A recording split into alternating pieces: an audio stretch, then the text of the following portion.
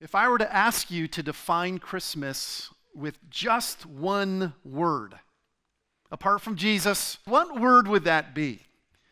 Maybe the word love, right? I mean, that's certainly the greatest love story ever told. Maybe the word joy, certainly. Anybody else? You have another word? Peace, rejoice, hope, yes, right? All of those, any one of those words could define Christmas. But Christmas is hope. Just when everything in the world seemed hopeless, God showed up. Hope came. God showed up. Hope is a desire for something good in the future. Do you have hope for the future? Do you have a desire for something good in the future?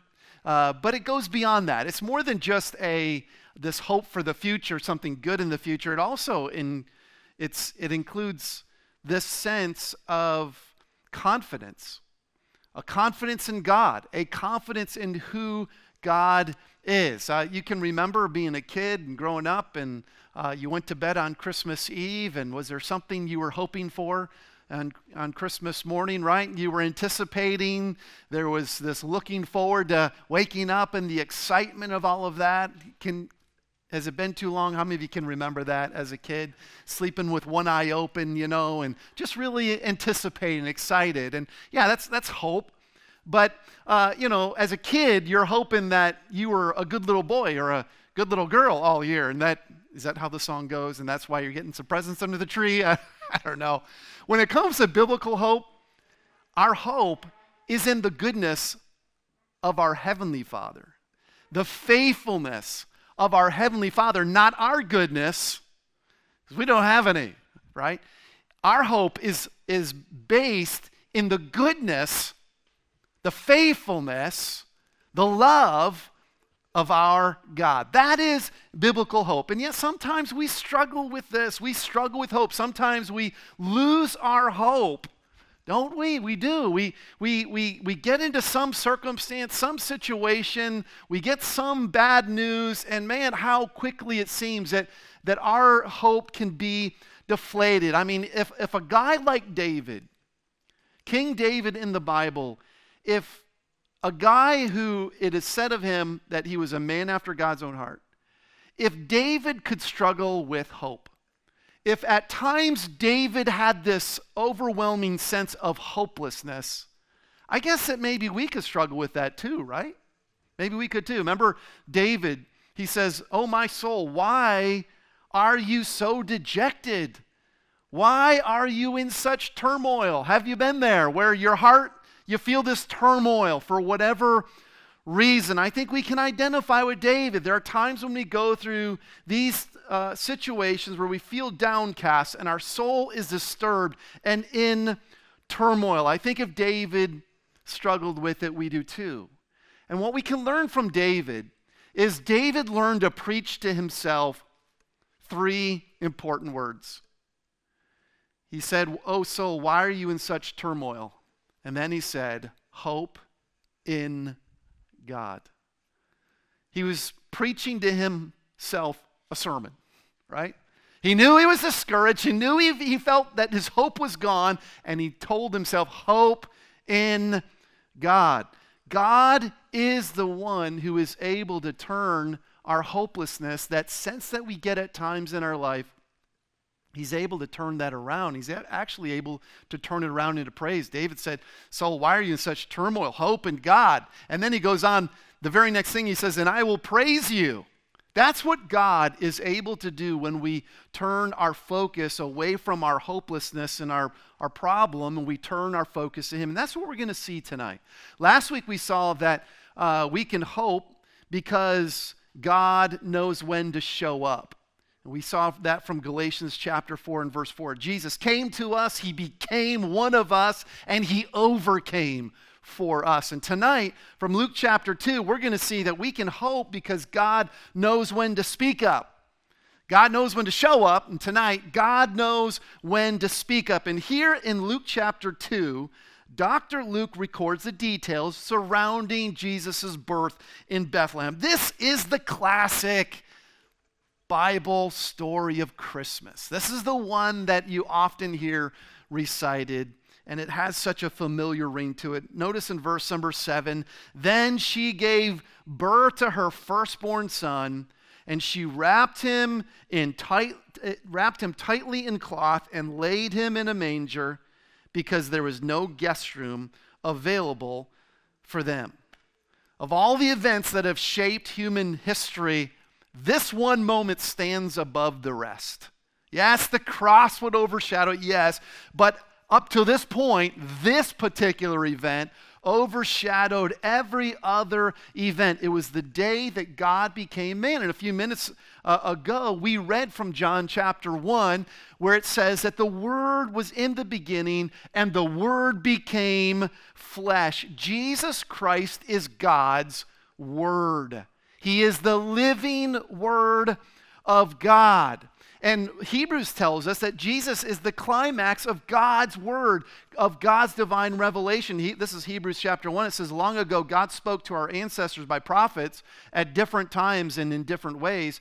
And in these last days, he has spoken to us by his Son. And so when Jesus came into the world, he became the end-all, be-all for divine revelation, the climax of God's revelation. And so to see this here in Luke chapter 2, and to see this drama unfold of the incarnation, the Word becoming flesh, God stepping down from heaven and coming into our world, becoming a man so that he could overcome for us, it's amazing. Because what we see in verse number 8 is that God chooses to make this big announcement. God chooses to speak up in our world through the person of Jesus, first to some shepherds. It says in verse 8, in the same region, shepherds were staying out in the fields, keeping watch at night over their flocks. So they're somewhere outside the city of Bethlehem.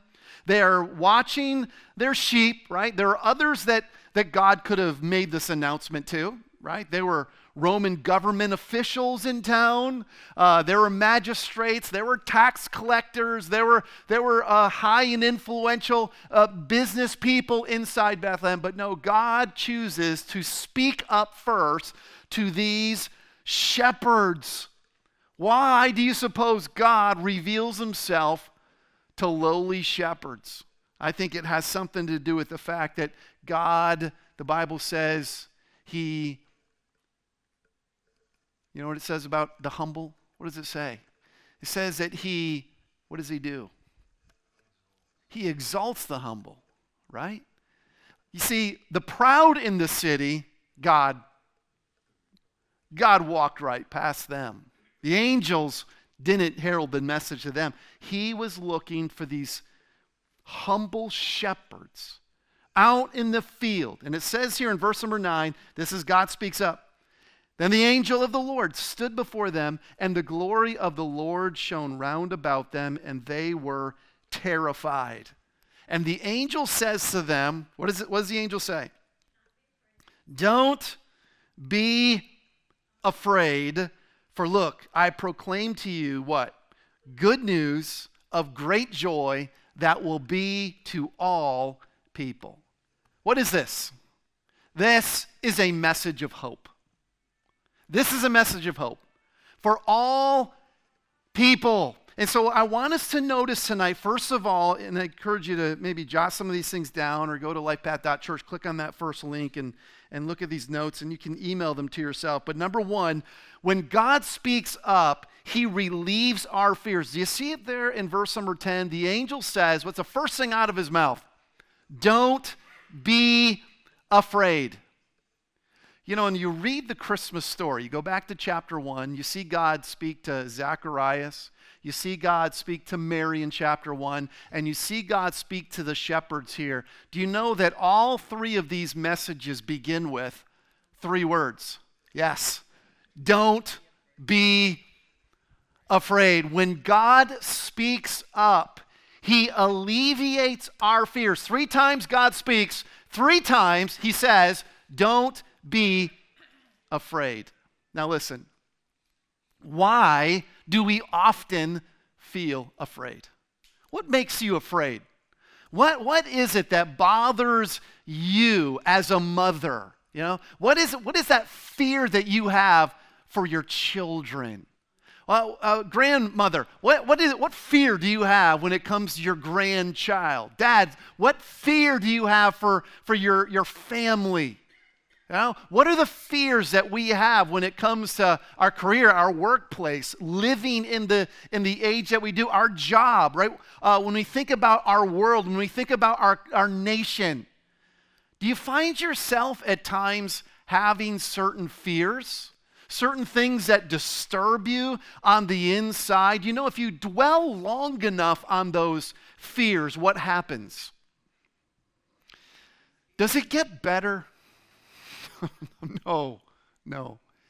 The longer we dwell on fear, the more it begins to grip our hearts, doesn't it? You notice that?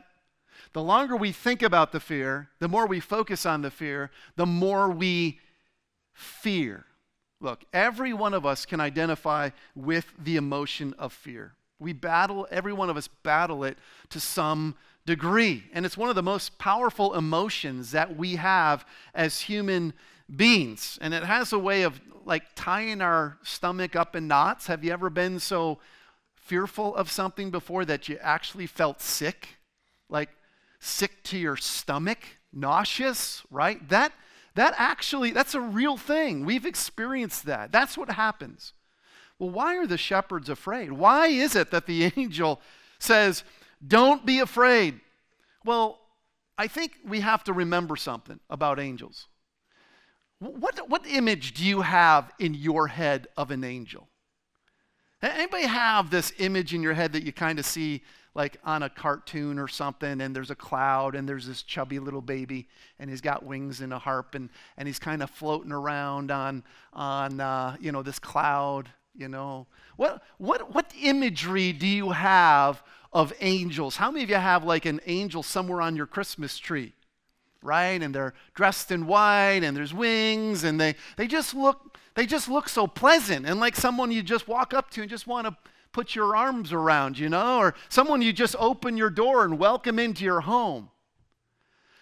The reality of it is that every time that you see someone meeting an angel in the Bible, they're scared to death. They're terrified. That's what we see every single time. And so every single time you see an angel show up, the first thing out of their mouth is, wait, don't die. Don't die on me. Don't keel over, and have a heart attack, right? I said hello to someone tonight before the service, and I kind of came up to their side, and she kind of jumped a little bit, like, oh, you scared me. How many of you are jumpy like that? My wife is like, don't tell her I told you, but man, you can scare her so easily. In fact, Jonathan every so often likes to do that. I don't try to do it because I don't want her to like keel over with a heart attack. I want to keep her around a good long time. But man, there are times, man, you just walk, you come into the room and she doesn't know you're there, and she'll just kind of jump right out of her shoes. This is the kind of response that humans had in the Bible to angels. And it makes sense. I mean, when you think about God's Shekinah glory, when you think about who the Lord is, the angel of the Lord would cause someone to shake in their boots. And the question just relating to our lives is, what is it that makes you fear the most in life? We all fear something. Do you know what the greatest fear of a human being is? Do you know what the number one fear of humans is? It's not spider. What did you say? That is exactly right. There's a guy who used to train speakers right there. He used to train speakers. And that's exactly right. Spiders. Who's afraid of spiders?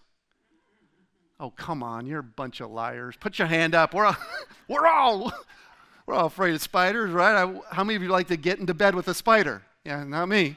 Right? Spiders, snakes. Anybody afraid of snakes? Yeah, I know, but it's public speaking, which is weird. It's weird, right? I mean, it's like we would rather, encounter a spider or a snake, die from that than have to stand up in front of some people. That's going to just make us turn cold and keel over. But we understand this concept of fear because it's part of our human existence. And we're especially afraid when we encounter things that are unexpected. And what I want us to see tonight is that there are 3 types of fears that we see in the Christmas story. And to see the first one, we have to back up a little bit to chapter 1. This is the angel of the Lord appearing to Zechariah, right? Zechariah, this is Luke chapter 1 in verse number 11. It says, "And the angel of the Lord appeared to him standing to the right of the altar of incense. And when Zechariah saw him, he was terrified and overcome with fear." This was one of those he wasn't expecting someone to be in there, much less an angel. When I was a kid, growing up, I used to clean the church on Sunday afternoons between the Sunday morning and Sunday night service. And so I was there alone in this large building, oftentimes in the middle of the afternoon, and I'm cleaning. And the sound guy, the sound tech, Mark Southworth, this guy, I'm telling you what, he would show up sometimes, I think, just to scare the living daylights out of me. And that's what he would do. He'd come up behind me and he would say, "Boo!" And that would just, it never made me happy, I can tell you that. We like our fears to come with warning labels, don't we?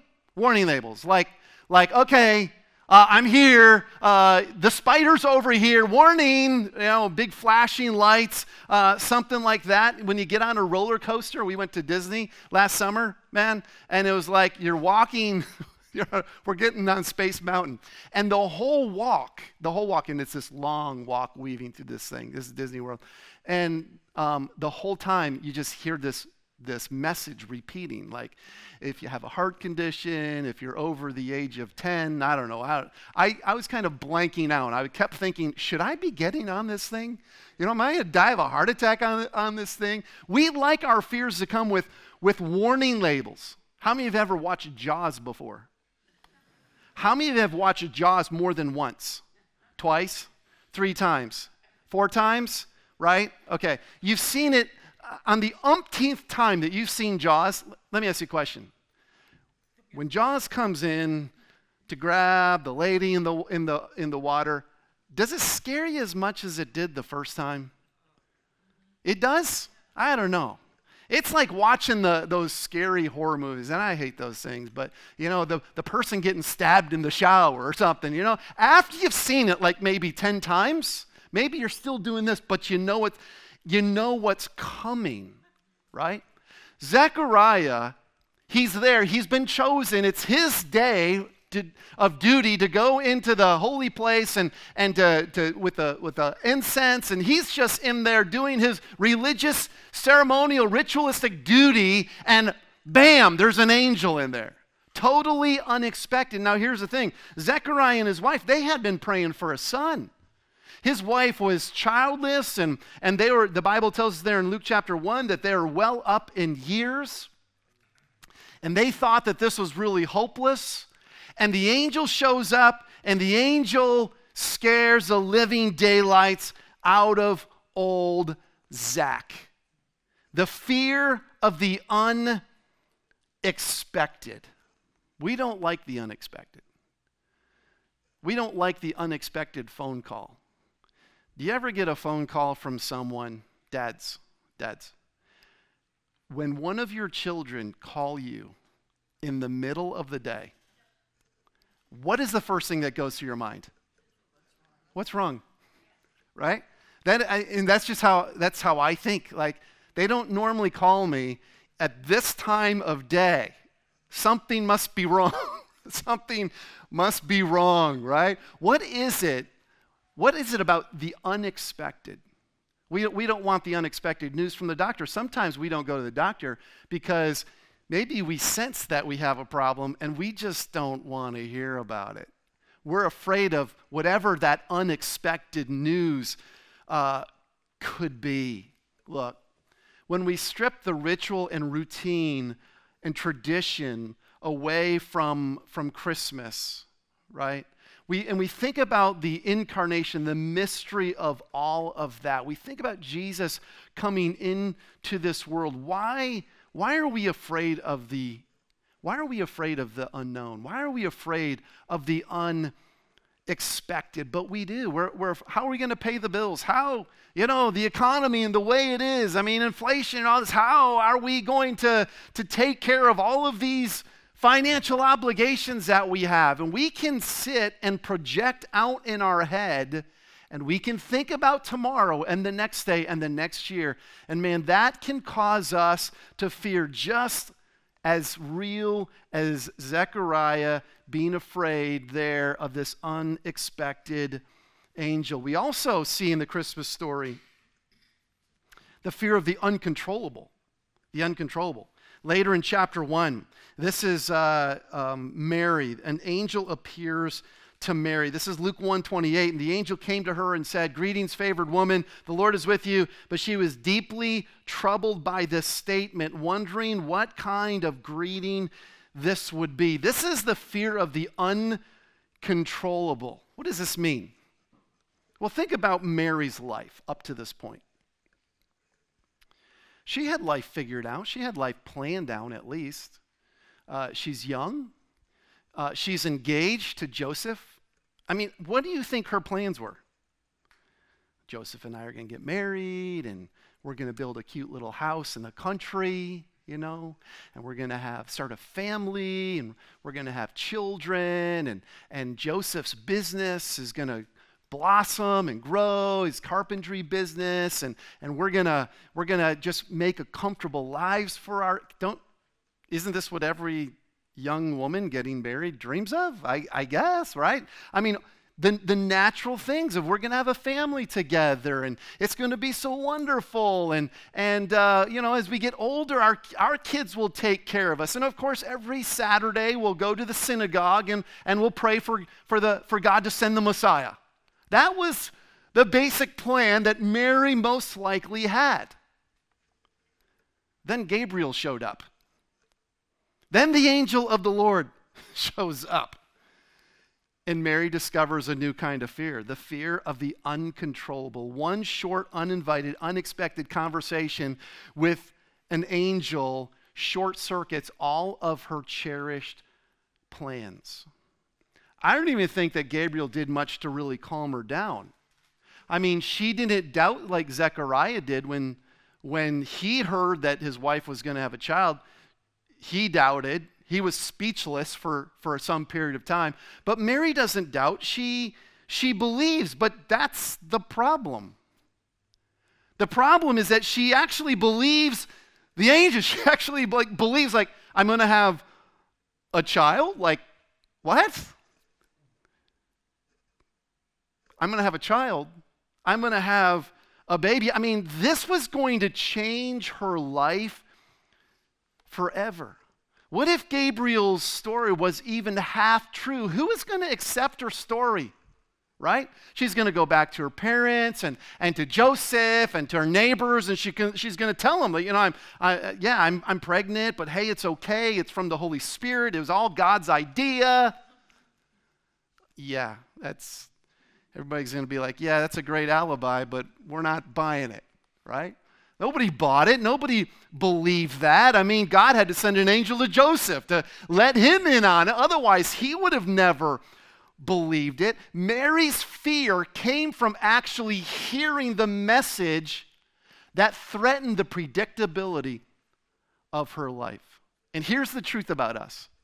We're control freaks. And what I mean by that is we like to be in control of our lives.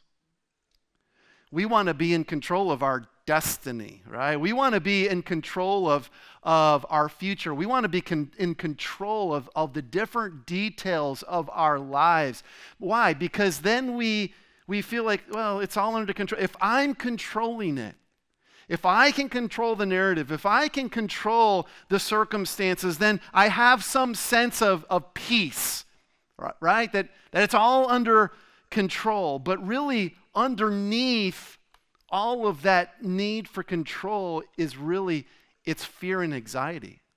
We're afraid of what could happen outside of our control. It's hard for us. You know, as dads, as husbands, it's hard for us to feel like we don't have control. And this is the fear of the uncontrollable. And it's something that we're familiar with. The third fear is the fear of the unknown. And that's back in Luke 2. That's when the angels show up and shock the living daylights out of the shepherds there in the field. It says in verse 9, at the end of the verse, it says, they were terrified. They're just out there minding their own business. They're just out there taking care of their sheep. And these angels show up. Listen, this had never happened before. Humans had never been serenaded by a multitude of angels in the sky. This just had never happened. And here they are being invited to a baby shower. You don't invite smelly shepherds from the field to a baby shower. You know, these things, this just didn't make sense, much less a baby shower for a king, much less the King of Kings. This was surprising to them. This was unknown to them. This was unknown territory to them. And God speaks up through Gabriel and he says, don't be afraid. What is it? It's the spoken word. Now follow this, right? They're afraid.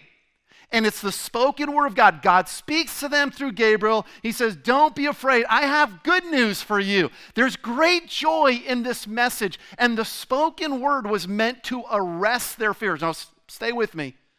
Because we see this through the Bible. We see it through the Bible. Think about it. Think about your knowledge of Scripture, right? Abraham. God shows up with a message for Abraham. And one of the first things he says to him is, don't be afraid, Abraham. I'm your shield. To Hagar, remember Hagar? Remember Abraham's, his wife Sarah's handmaiden, right? They have a baby. Sarah couldn't wait on God's timing and all the mess that made. And so Sarah's jealous. Abraham sends her away and she's out in the middle of the desert and she's afraid. And the angel shows up and says, what's wrong, Hagar? Don't be afraid, for God has heard the boy crying. To Jacob, God says this, I'm the God of your father. Don't be afraid to go down to Egypt. To Israel in Deuteronomy chapter 1, God, through Moses, before they enter the promised land, he says, don't be afraid. To Joshua, before going into the land, we saw this in our Joshua series. God says to Joshua, don't be afraid. And to Gideon, right, who fears dying at the hand of the enemy, the angel says, don't be afraid. So over and over again in Scripture, we find God speaking to his people, speaking up to relieve their fears. Let's go back and look at it here.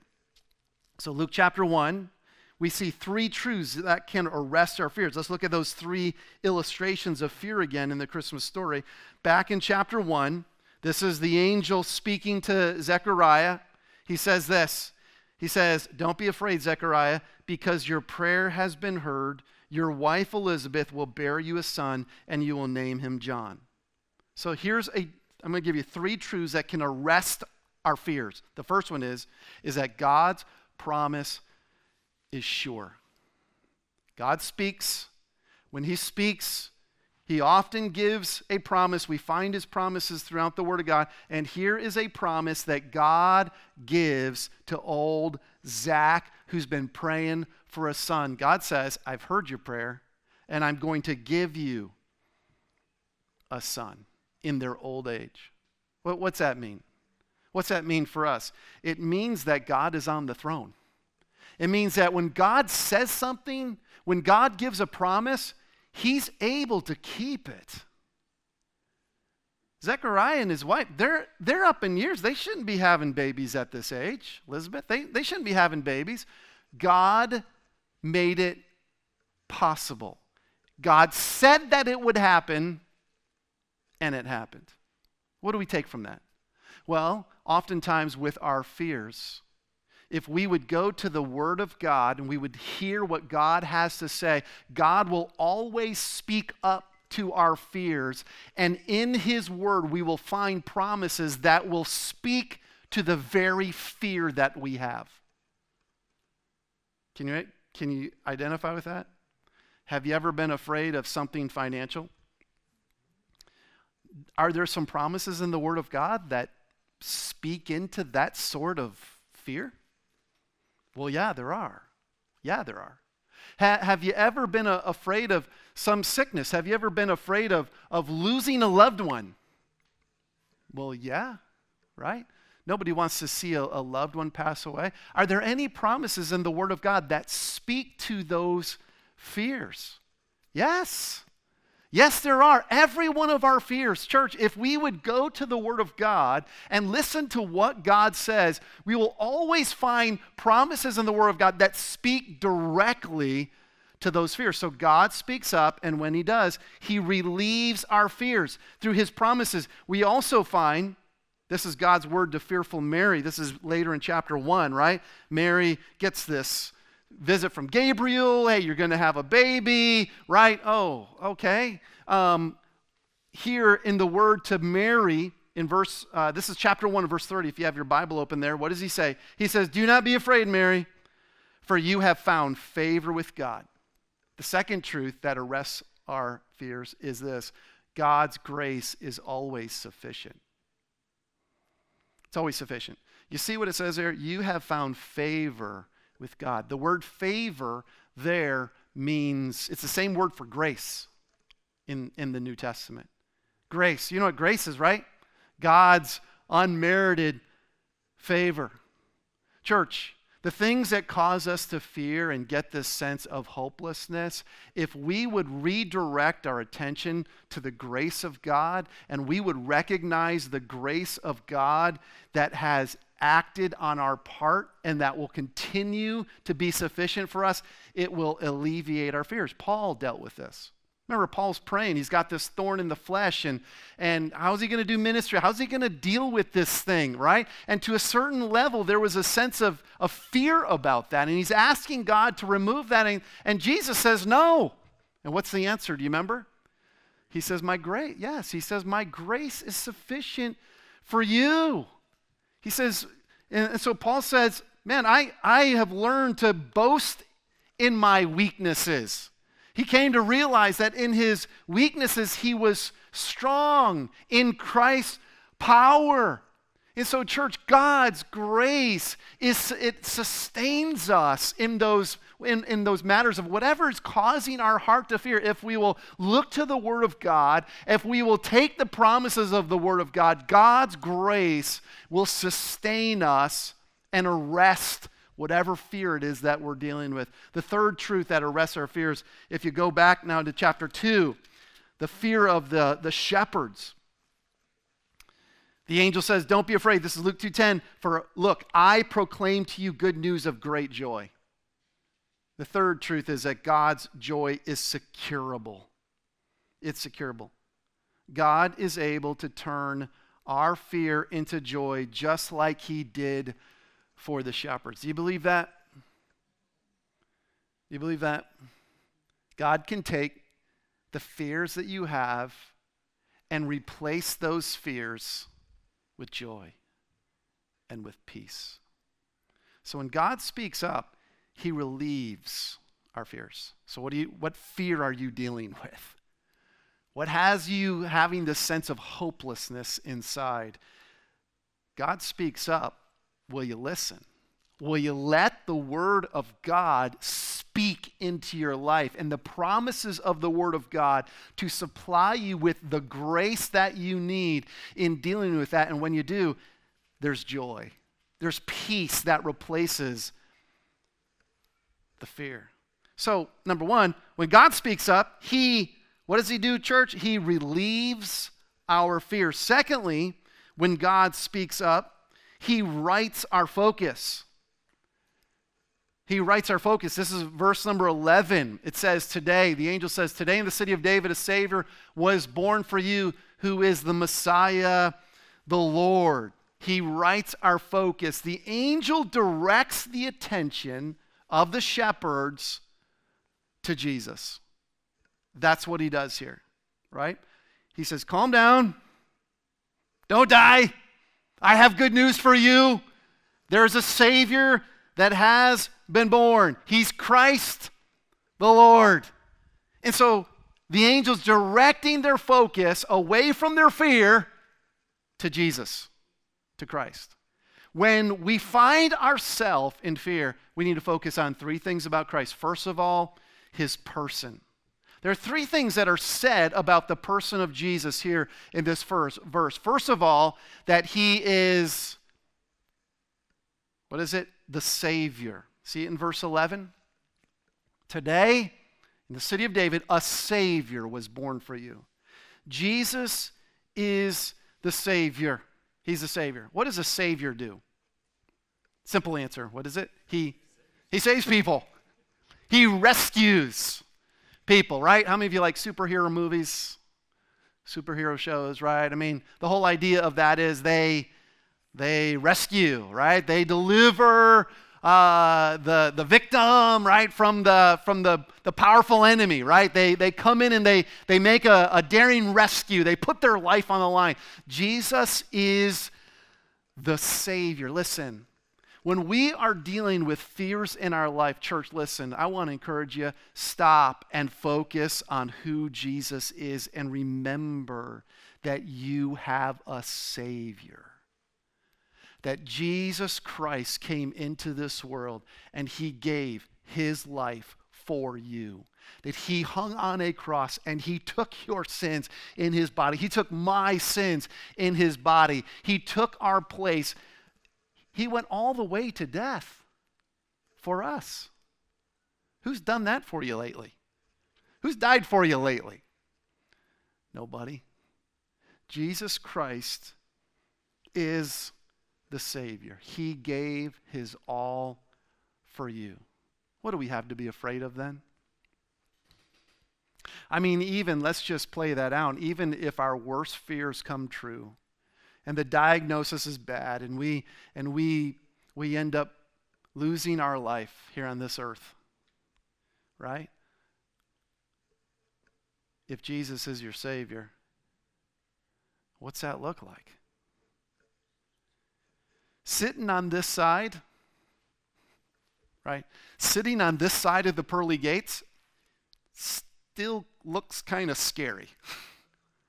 I mean, if we're just being honest, right? I mean, it still looks kind of a little scary, like it's the dying part, right? It's not death, because death is just you're just from here to there. It's the dying part that kind of gets scary. And sitting on this side of it, there can still seem some scare in that. But church, listen, we have to anchor our faith and our trust in him. And we have to come back to the reality that he's our Savior. He came into this world because of death. This is why he came, because that is what we all deserve. Not only just a physical death, but an eternal death, all eternity, right? Revelation talks about that, the second death. That's what we deserve. That is why Jesus Christ came into this world, to save us, our soul, and to give us eternal life with him forever in heaven. Forever. Pray for Vicky. This is her first Christmas without her husband. Her husband died, passed away, went to heaven in March. And we were talking about this before the service. You pray for her, because this is hard. First Christmas, and some of you have been through this. You've been through this. You've lost a spouse, and that's a difficult thing. And we were talking for a few minutes and just remembering that, there's a day, and Vicki rejoices in that, right, Vicki? This is what she said. I'm going to see him again. I'm going to be with him again, right? Remember that you have a Savior. Whatever that fear is that is gripping your heart, time out, refocus, look to your Savior. Also, he is the Christ. Unto you is born this day in the city of David a Savior who is the Messiah. He's the Christ, right? That word Messiah goes all the way back to the Old Testament. This deliverer that would come in, that would usher in a new era for the Jews. And they were looking for the Messiah for hundreds of years. And by the fact that the angels are now saying the Messiah is here, to a Jew living in the first century, that was like That was the best news that any Jew could get at that time. Frankly, it's the best news that's ever been given on planet Earth. But I mean, it was here they had been waiting. This was the promise of God for hundreds and hundreds of years. And so when the angel said, the Messiah is here, this is like God is faithful. God answers his word. God will do what he said. He's the Messiah. And that's what we have to remember, church. When our fears come upon us and tend to overwhelm us, if we will focus on Christ, that he is our Savior and that he is the Christ, he's the Messiah, he's the one who has kept the promise of God. God is a promise keeper. How that can calm our hearts down and bring us to peace. He's the Messiah. And he's also, says there in verse 11, who is the Messiah? Who is the Lord. And here in the context, that title refers to him being God. That he's God. That as God, he's above everything, right? He's above your circumstances. What has you wrapped up in fear and hopelessness? He's above it. He's on the throne. He's Almighty God. The angel says to Mary after, giving her this news, she's like, well, how's this going to happen? And the angel explains it's going to be from the Holy Spirit. And Mary, with God, nothing's impossible. Church, do we believe that? Do we believe that with God, nothing is impossible? I think sometimes we believe it in a matter-of-fact kind of a way, in a belief kind of a way, and it's genuine. But sometimes in our own situation, when our world is rocked, it can be hard for us to see and believe in a God big enough to deal with our problem, our fear, our hopelessness. We magnify the problem, we magnify the fear, we focus on that, and the longer we dwell on it, the bigger it gets. And the bigger it gets, the smaller God gets in our mind. The weaker he becomes. It just feels like this is too big. This is too bad. This is just impossible. And we have to remind ourselves as we go back to focus on Christ that he is the Lord. He's the Lord. And as the Lord, he rules as he wills. And that if he's my Savior, if he gave his life for me, I can trust that whatever he as my Lord wills for my life, I have to trust that it's good. That doesn't mean it's going to end all good. It doesn't mean that it's all going to be rosy, and just sunshine and lollipops and, just no problems. It doesn't mean that. We're going to have problems and we're going to have difficulty. Jesus exemplified that in his own life. But if he gave his life for us, if he loved us more than anyone has ever loved us, he gave his life for us. Why do we get so afraid that we don't feel like we can trust him? Like we have to control it, when we should just be willing to give control to the one who's the Lord, who is our Savior, who is the Christ. So focus on him, on his person, focus on his presence. The angel says this. He says, this is going to be a sign for you. You're going to find the baby wrapped tightly in cloth, lying in a manger. Jesus is here, the angel's saying. The baby's in Bethlehem. Go find him. God speaks up and he directs them to go seek Jesus. And he's saying, look, you can actually go spend time with him tonight. That's what he's saying. You actually can go spend time with the Messiah. Woo! Wow! That was amazing news to some shepherds. The reality of it is, church, you and I, we can spend time with the Lord, the Christ, the Savior of all the universe, Almighty God. We can spend time with him. Wow. Like directly in his presence, like we can fellowship with him, commune with our God. When we do that, it changes the fears, the hopelessness, doesn't it? You've experienced this, right? We've all experienced this, haven't we? How it changes everything when we focus on his person and his presence, right? His presence. I think it's so nicely illustrated in Matthew chapter 14. Remember this? The disciples are out in a boat and it's a storm, and Jesus sees them from a distance from the top of the mountain, and then he walks out to them. Remember this? And they think they're seeing a ghost, and they are absolutely scared to death. And what does Jesus say? He says, have courage. It is I. Don't be afraid. You see, before Jesus ever calmed the storm, he went to them.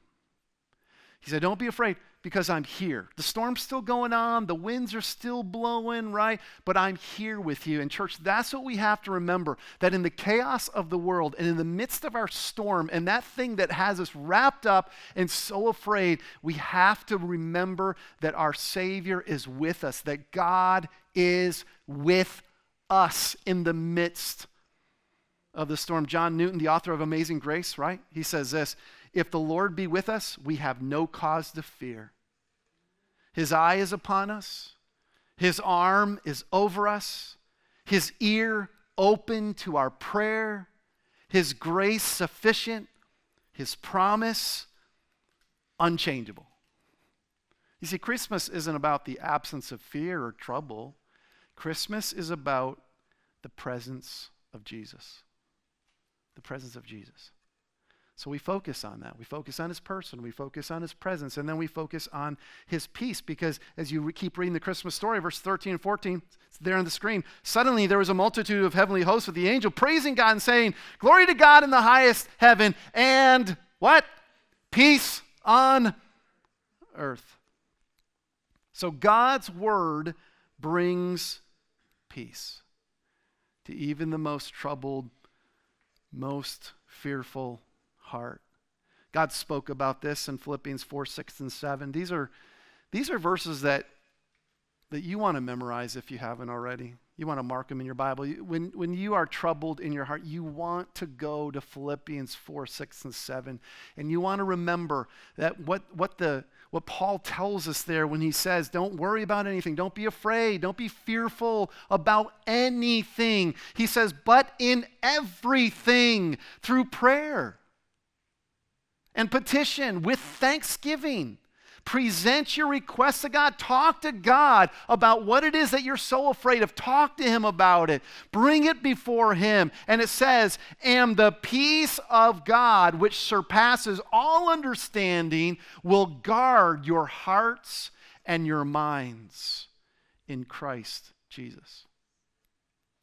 When we focus on him, we bring our fears to him, God says, you'll have my peace. I will give you peace in your heart. So when God speaks up, he relieves our fears. Here's number 3, and we'll be done. What do we do then? When God speaks up, here's what we're supposed to do. What does it say? We're to respond with faith. Look what it says here. And notice the shepherd's response. This is verse number 15. The shepherd's response, the shepherd said to one another, let's go. Let's go. We heard the word.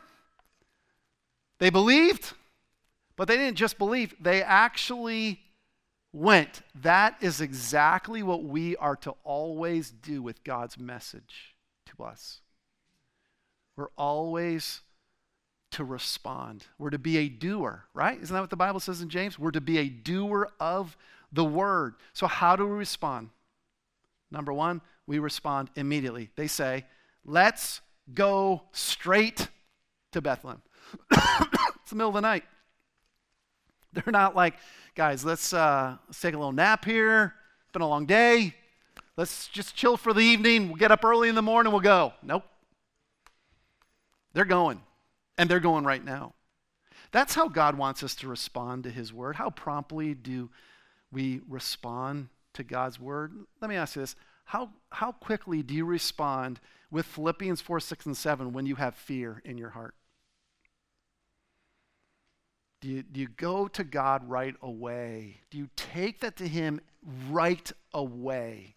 Do you pray about that right away? Or do we worry for a couple days, and then when we're just at our wits' end, we're like, I got to pray about this. I can't handle this anymore. Sometimes we do that. I've been there. But if we would just respond immediately, hey, let's go. Here's some fear. Here's a problem. Here's a situation. Let's take this to God in prayer. They responded immediately. They also responded precisely. What'd they do? They went straight to Bethlehem. They went right to the place. They followed the instructions. They did exactly what God told them to do. They didn't run home. They didn't hurry over to Jerusalem. No, they went to Bethlehem. And this is what we have to do. We have to be in the habit of doing exactly what God says in his word, to obey him precisely, exactly the way, exactly what he tells us to do. Sometimes when we're afraid, we almost feel like frozen in our fear. If you've been like, you know what that is, right? Like so afraid, like we can't do anything. That's the worst thing we can do as a believer. We have to go to God. We have to open his word, and then we have to put feet in action to what he's telling us to do if we're going to see him give us this victory over our fear. So respond immediately, respond precisely, and then respond trustfully. Verse 15, they say, let's go straight to Bethlehem and see what has happened, which the Lord made known to us, right? They're not like, let's go to Bethlehem and see if this really happened. No. They are going to Bethlehem expecting to find Jesus. They're responding with trust. They're responding with faith. And that is what biblical hope does. Biblical hope expects God to do what he says. Do you expect God to always do what he says? Can we expect God to always do what he says, church? Amen. Yes. Yes, we can. And yes, we should every time. Well, what did they find? Verse 16, they hurried off. They found Mary and Joseph and the babe lying in the manger, just like the angel told them. And look at verse 20. And the shepherds returned, glorifying and praising God for all the things that they had seen and heard, which were just as they had been told. You see that? When we respond with faith to what God says, we have no reason to fear, but every reason to hope. To hope. And so, church, that's what we're to do. We're to focus on Christ and respond with faith. And so tonight, what is it that has gripped your heart? What matter of fear is there in your heart? Can I encourage us tonight and as we go into this week and into this Christmas season to focus on Christ and to respond to God's voice with faith, believing his promises and acting upon his word.